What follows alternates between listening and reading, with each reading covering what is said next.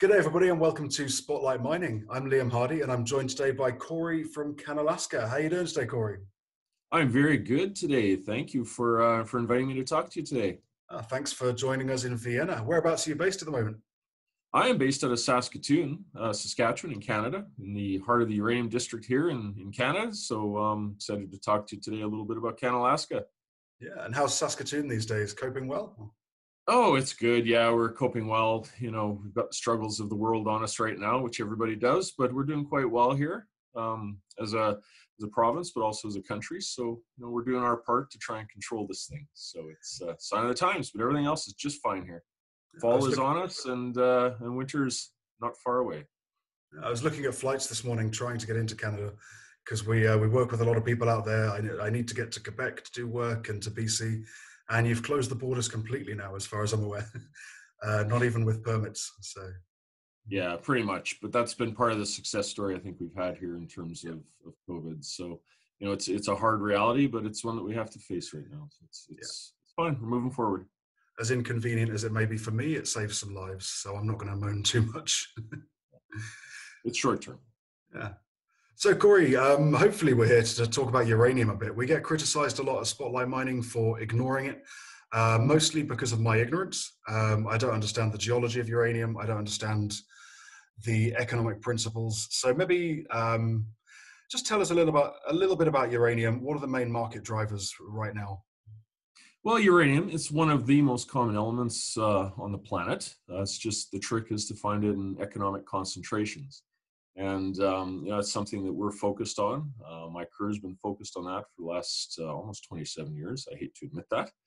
But it's one of those, I think, critical elements for the future in terms of energy production. And I think that's really where we're coming from. We believe the space, it's been down for a number of years now, and no one's really wanted to talk about it.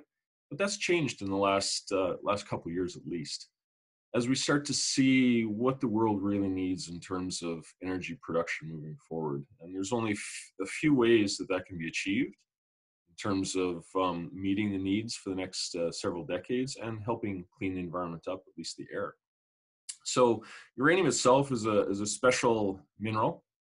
It is radioactive, so you can use that radioactivity to basically boil water and turn a turbine, which generates electricity. And that's really the simplicity of the nuclear generation of power. So, the trick again is to find it in economic concentrations because it is so abundant. And that only occurs in a few places around the planet and in a few specific geological settings. And one of them is here in Saskatchewan. And it's what we like to term the Saudi Arabia of the uranium industry. It just has a lot of uranium for very unique reasons. And, there's a number of what we like to call tier one deposits here, tier one being uranium deposits that make money at almost any price. And the two biggest ones here and among the top handful on the planet are the Cigar Lake deposit and the McArthur River deposit, which are what we like to call the unconformity style of deposit in the Athabasca Basin. So that's what we're really focused on as a company, is trying to discover the next large uranium deposit that will allow the world to continue to grow, but in a clean fashion, not using fossil fuels. Yeah, and the word clean is quite important there. I suppose I was very heavy on the green metals, on cobalt and lithium. And then obviously recently discovered that most of the cobalt is coming out of the DRC, child mining, very dirty projects, and there's very limited moves to actually change that in the near future. So how does uranium compare in terms of production and environmental costs? Well, if you think about the uranium mines in the Athabasca, for instance, where I'm from here in northern Saskatchewan, they're very small footprint operations. When you think of these large base metal deposits or even some of the large gold deposits, uranium deposits, by their sheer small scale, create a small footprint when you mine them. So that's good. But I think more importantly, the energy contained within that uranium is the real set apart factor here. And that's when you think about the world needing to triple its energy production from nuclear just to meet its targets from a greenhouse gas emitting perspective. it's shocking. And that's just within the next 20 years or so. That's going to take a lot of new builds. Now, when you think about the uranium industry in general, you think about these large reactors. But I think one of the real step changes coming are the introduction of what we call SMRs, or small modular reactors. And these things, they're developing them in the US. They're really were born decades ago out of the military uses or designs from, let's say, the 1960s. But now they're getting resurrected because you can essentially make them a plug and play type experience. 60 megawatt reactors, you chain them together to generate as much power as you need in any jurisdiction. And then when they're done, when you need to refuel them, you remove the entire modular reactor and you replace it with a new one. Very simple. They're complex designs, but they're very simple in that essence, and they're very small footprint. So you've got a small mining footprint, you've got a small, potentially small energy generating footprint. Even today with the large reactors, their footprints are very small. You're talking a few hundred hectares for the entire plant, and that'll generate enough electricity for the entire province here in Canada, in particular Ontario, with the Bruce reactors. So, front end, small footprint; middle, nuclear generation, small footprint; waste storage, small footprint. So that by design, just in the nuclear space, has a much lower carbon footprint than what you might get with fossil fuels. And one of the beauties of all this is that it's a controllable waste that comes out, as opposed to blowing it up a smokestack or out the tailpipe of a car, and then it's there for the atmosphere. So it's a controllable waste versus an uncontrollable waste, which is one of the unique properties. Yeah. And you mentioned sort of locations there for demand. Obviously, these small reactors are great for developed regions, remote areas of Europe, of North America. I don't think there's going to come to a point where we can install them in West Africa anytime soon, or politically unstable regions. Where are the main real target areas for expanding on nuclear energy? Well, expanding on nuclear energy, all through Asia. China continues to build reactors. They commission 3+ a year. They've got 50 ongoing to be built. You've got 500 planned around the planet. Most of these are focused in Asia. You're starting to see builds now coming in the Middle East. I think Saudi Arabia just commissioned one. You're seeing new planned ones potentially in Europe, but also in North America. As you start to see the aging fleet happen, they realize that they really can't replace that with solar and wind. So you've got some new designs coming on that these are traditional power plants coming on just to continue and to keep up with the realities of today in terms of growth. Along with that are the small modular reactors, which are going to supplement that and maybe go into jurisdictions like here in Canada, for instance, where we don't have the need for a large reactor. But if we could put in, several plants with these SMRs, now you're starting to replace the fossil fuels that we burn here in Canada, which we have a lot of fossil fuels. We're endowed with that. But if you want to get away from that, there aren't a lot of alternatives. So that makes sense. So I think you're going to see it all through the developed world. You're going to start seeing, different sized power plants coming on, new builds coming on. One of the things I like to turn to is that, what's going to be a bit of the catalyst here to get that moving again, because it has been dead for a while. And I think, you just have to look at the pictures through large cities across the world with this COVID pandemic, and you see before and after pictures, and it took literally weeks to clean the air when people just stopped driving and stopped using so much energy. It was fossil fuel based. And that's continued. And I think what you'll see is once COVID passes, things ramp up again, the smog returns, you're going to find populations going, we don't like this anymore. Mm-hmm. So what's the alternative? And I think you're going to see a revitalization in the consideration of the nuclear space in terms of energy production. So I think it's going to be pretty interesting catalyst here in the next 12 to 18 months as people start to realize this.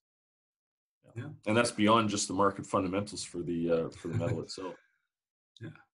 So that's sort of jurisdiction for installation of nuclear power plants. That's the end product, I suppose. I suppose that brings us quite naturally to the source. And we know Canada is a safe jurisdiction for mining. some of the world's biggest mines, some of the world's most successful mines, and most of the world's exploration, if you look at Vancouver, is based through Canada. So what do Canalaska have, and what makes your project special? Well, we've been in this game since about 2004. Came in, got a very large land package, some new ideas, some new technologies applied to that land, just ahead of the last uranium spike, let's call it, in terms of price increase. So I was well positioned. So out of that work, we had a lot of investment coming from Asia, out of Japan, Japanese partners, Korean partners. It allowed us to really refine into our targets on some of these large land packages and focus.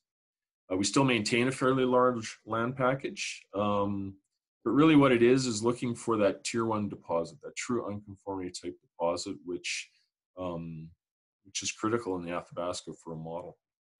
And we believe we're onto that on one of our core projects, the West McArthur project.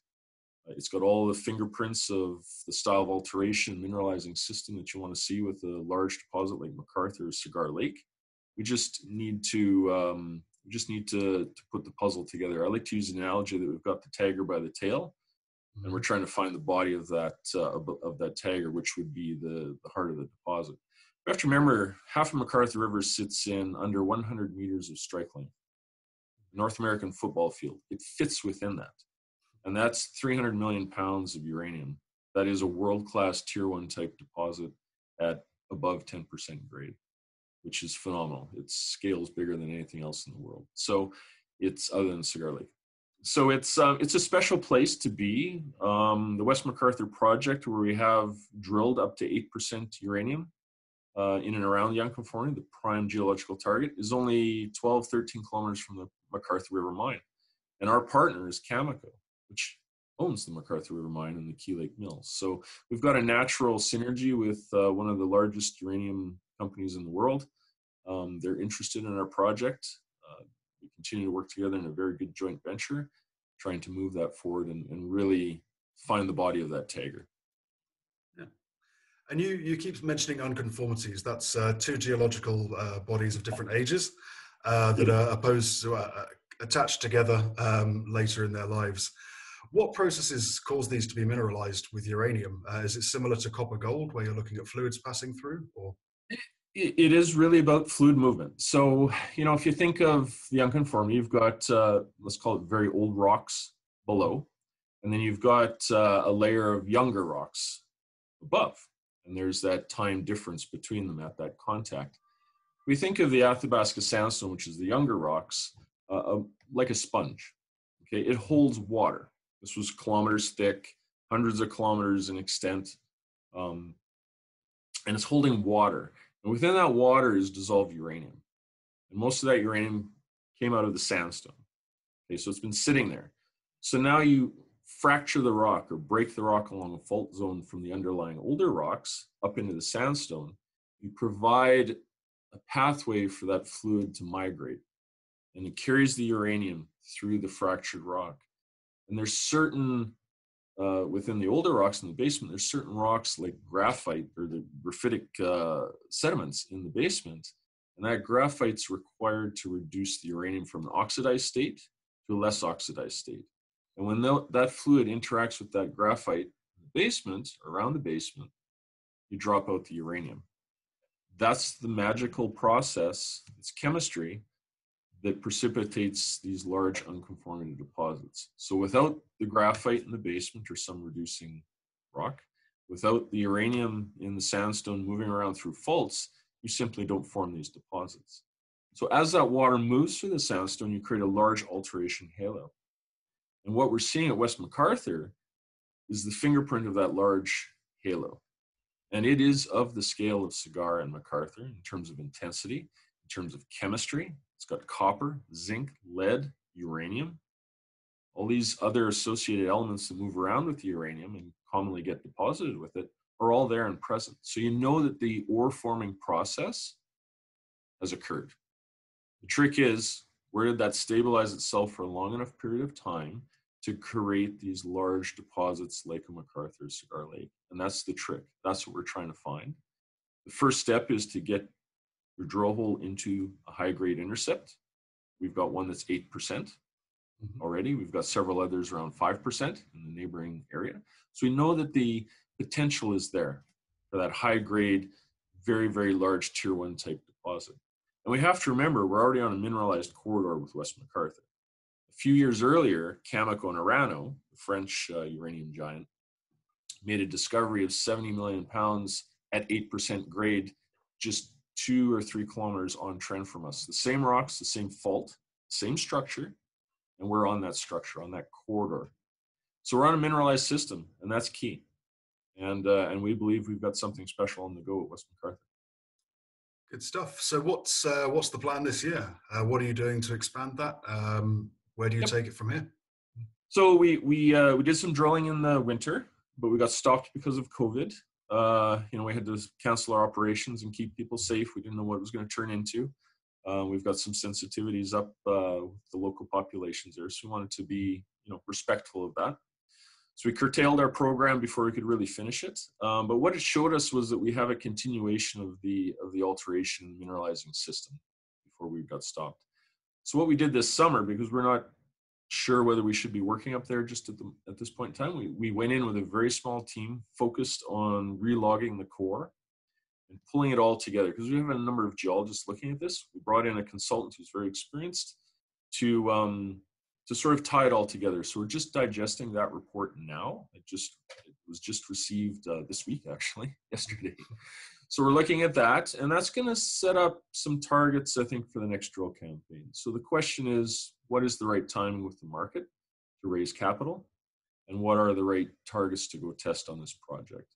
And we have to be also aware that West McArthur is not our only tier 1 potential target out there, or project out there. We have our Cree East project, which is very large as well, same scale. And it has multiple zones of mineralization already intersected on it, all of the unconformity style with very similar alteration patterns to West McArthur. So there's multiple opportunities for discovery within our portfolio. And what we've been busy doing in the last few months is adding to that portfolio in anticipation of the market turn, which we're starting to see the signposts for. So, we're aware of the recent discoveries by NextGen at Arrow, another world-class deposit out there on the other side of the Athabasca Basin, away from where we're working. But what it's really done with that discovery is opened back up the concept of the mineralization in the basement. I have a lot of experience at Eagle Point, which is one of the older or first basement-hosted deposits found in the Athabasca. It's still unconformity related. It's just been mineralized in the basement. So we've been busy targeting that type of deposit style with our new staking, and we've staked another almost 30,000 plus hectares to the northeast on the same basement belt on the outskirts of the Athabasca Basin, where this younger rock used to exist. So there's no reason to believe that that mineralization can't occur in the basement of these regions. So we've been busy picking up the best ground out there in anticipation of the next market swing when we can go attack some of these with some spend. Now, we're a project generator, so we like to bring in capital through partnerships. West McArthur was a partnership with Mitsubishi initially, but also Cameco later on, because they recognized the potential. So we're successful in trying to bring in partners to help advance these projects. We're non-dilutive to our share base as much as possible, but we still preserve the opportunity for that success to be beneficial to our shareholders, which is what we're into, which is trying to build value for our shareholders. So that's something we're very aware of, trying not to dilute them too much, which is key. Awesome. So, I suppose in quick summary, for shareholders and people interested in getting involved in uranium, what are your 3 major sort of milestones that you're going to be hoping to hit for shareholders in the next, let's say, 1 year? In our next 1 year, well, I'm gonna go on 2 prongs here. One is uranium, one is nickel. Okay, let's start with uranium.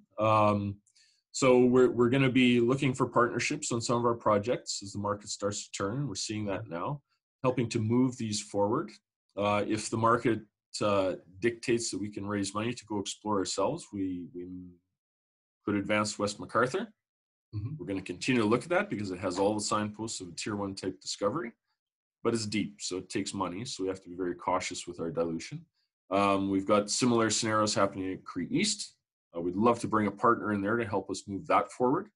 And then, we're always looking for those other deals in the basin where we can either pick up land or help move things forward. We've got a couple other little things happening as well up around the Cigar Lake area.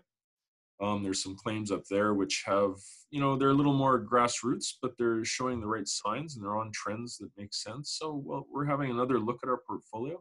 But really, it's about Cree East and McArthur River, or West McArthur, pardon me, near McArthur River. Yeah. That those are our two core projects in the basin right now.